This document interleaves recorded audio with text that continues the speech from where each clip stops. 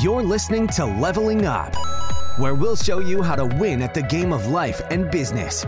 It's time to power up your skills through life gamification with your host, Eric Siu.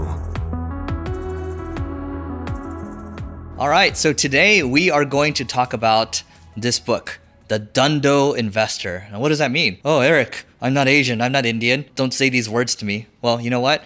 Dundo, what that means is endeavors that create wealth. So now you're interested, right? I'm sure you want to do some endeavors that create wealth. Well, you can start by not partying too much. Here's what it says. It's the low risk value method to high return. So I want to share a couple stories from this book. It's a great book.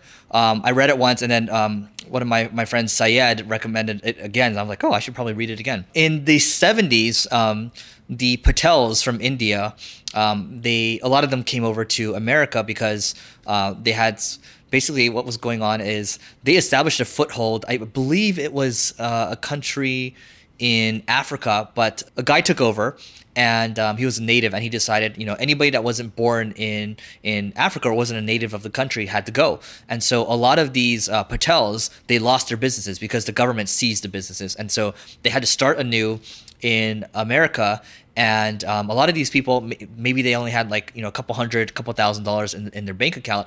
They came to America with not much, and they came with their family, and they took odd jobs initially. And what happened was they started saving up money. And at the time in the 70s, there was something going on with the markets, and the markets were tanking. And so a lot of people were not staying in motels anymore. So, if you were a Patel at the time, you were looking at, you were working really hard. Maybe you were bagging groceries, doing odd jobs, but you saved as much money as you could. And then you would read the newspaper and you'd say, oh my God, these motels are really cheap. And you could potentially even get a loan from the government. The government would help support you. And the deal was, if you're a Patel, you're like, you know what? If the government decides to take back my business, if it's a failing business, I'm just going to go back to doing odd jobs because I have no assets to begin with. So you really have nothing much to lose. So in the book, it's repeated over and over, heads, I win, tails, I don't lose much. By the way, the Patels, they own about over 50% of motels in America now. And they were successful because their labor was their family. They cut all the other costs, the other operating costs, and it was just their family. And they're wearing multiple hats, and so their margins were very high, and they had great businesses. And they just repeated the same thing over and over. And they would go out and buy other motels, and so they get bigger and bigger motels. And so that's known as the Patel Dundo. Actually, even in India, my Indian friends tell me Patels are just in general very rich people in India. They're even here as well. My podcast co-host Neil Patel, that's another one, original founder of Single Grain, Sujin Patel. So there's a lot of Patels, right? This is a great book. I think that the concept here is, if you look at how, let's use Single Grain as an example. I was able to buy that agency for $2 out of pocket, and I set a contingency where if the company failed, I would owe nothing.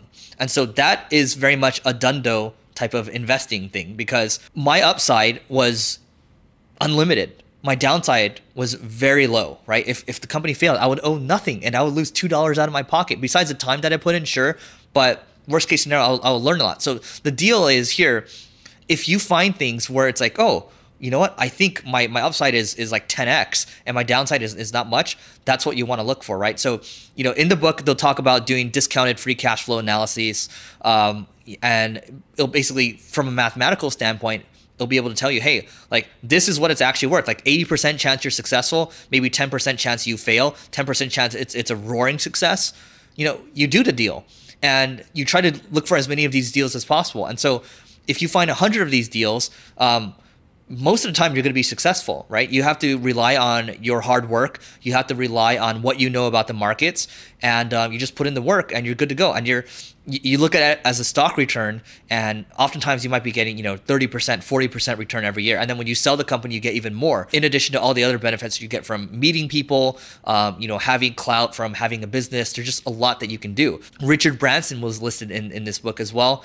And then there's a host of other examples. So it's a really easy read. I like it when there's stories. I like it when there's numbers, and they share very specific examples of how you can achieve, certain levels of wealth. So The Dundo Investor, everyone, it's a great book. And I think it's a great concept to understand that even when you're running a marketing campaign, how can you make it something where, again, heads I win, tails I don't lose much, right? And that's how you should be looking at life. Heads I win, tails I don't lose much. So that is it for today. I hope you enjoyed this. Let me know what you think in the comments. Please rate, review, and subscribe.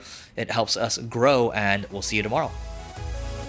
You may have completed this level, but many more bosses await. If you're looking to level up in marketing or business, just go to singlegrain.com/leveling-up to get access to our individual and team training programs. That's singlegrain.com/leveling-up.